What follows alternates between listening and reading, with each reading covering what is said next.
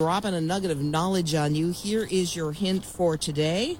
Another 90s question for Janae. Go 90s, go 90s.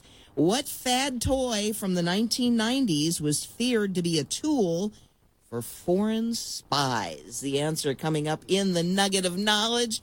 All right, hold on. Somebody's calling the party line. Good morning. You're on the Coffee Club. Who's this? Hi, morning. I'm David. Hi, David. How are you? Hey, is it a pretty open topic right now? Sure. What do you got on your mind? Well, I heard the other day that with the Ukraine over there and Putin, of course, Biden is trying to do some economic sanctions and hurt the super rich guys that call themselves government in Russia, the oligarchs. So he's trying to bankrupt those old boys, and so Putin has decided that he's going to try to stabilize his economy by buying gold. Now, I don't know if you all are familiar. In World War I, that war should have ended pretty quickly, but it dragged on because of currency speculators, and it sounds like the same thing is going on this time, too, where if we get into a war of the value of a man's life, the value of a man, and in America, we've got a republic. We believe that we, the people, own the country, and we get to choose how our life is determined. But in Russia, it's just a bunch of rich guys telling everybody what to do. Now, that's like the company store, right? Sell your soul to the company store. And so that idea of they're trying to stabilize the company money against the U.S. dollar. And so I'm just kind of interested in that. Biden is having a certain amount of success, and there are enough rich guys in America that if they helped, they could bankrupt Putin in a minute. But they're not helping.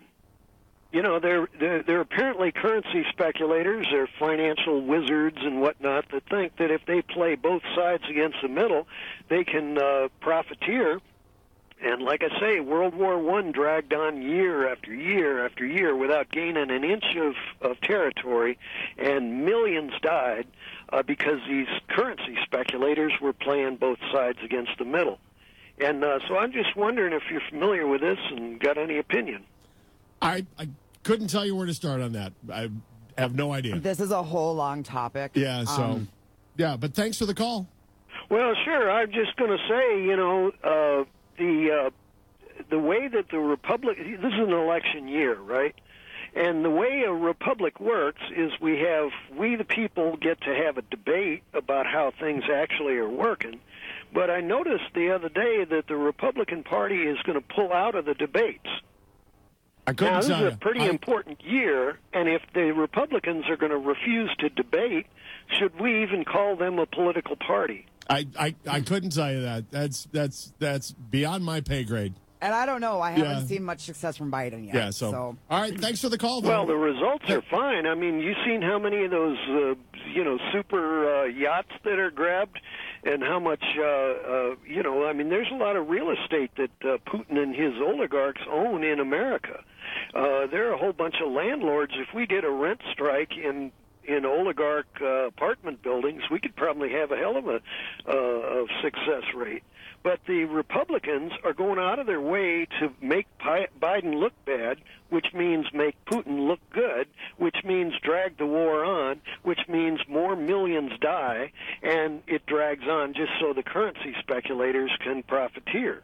All right. So I'm saying this is damn serious, and I sure hope you educate yourself on it. All right. Thanks for the call this morning. Take care. All right. There you go. Call anytime about anything. 701-293-9000. I think Biden's doing a good job all on his own. Yeah. Showing what he's been showing.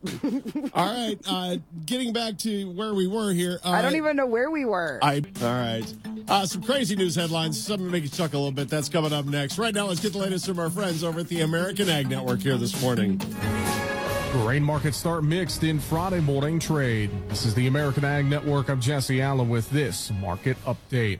Well, as we take a look at the markets here at the open, grains are starting mixed with corn relatively firm, soybeans and bean meal trading higher, winter wheat a little bit lower, while spring wheat is mostly higher here at the open. Now, as we look at the weather map, more storms rolling across the Dakotas, Nebraska, southern Minnesota, and Iowa early on Friday. And heavy rains are expected over the next few weeks, leading to further planting delays in corn. As of last week, only 7% of corn had been planted, far behind the 15% average and last year's 16% pace. Now, corn seeding could be reduced by 1 million to 1.5 million acres due to the high price of fertilizer, chemicals, and seed, and of course the delayed pace. That remains to be seen. That is just some analyst projections.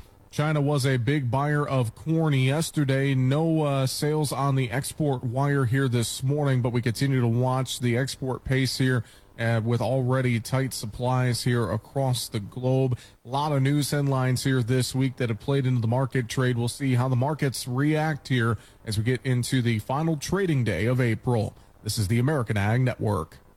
Energy costs are skyrocketing. Gas prices are staggering and getting worse every day. Left-wing politicians and liberal special interest groups like the Sierra Club have launched an all-out assault on American energy and agriculture. Their war against American energy has killed pipelines like Keystone XL. And now they want to hurt Iowa farmers and ethanol producers by trying to kill new carbon pipelines that will go through Iowa. This left-wing war against American agriculture and energy is increasing the cost of things your family buys every day, and they won't stop.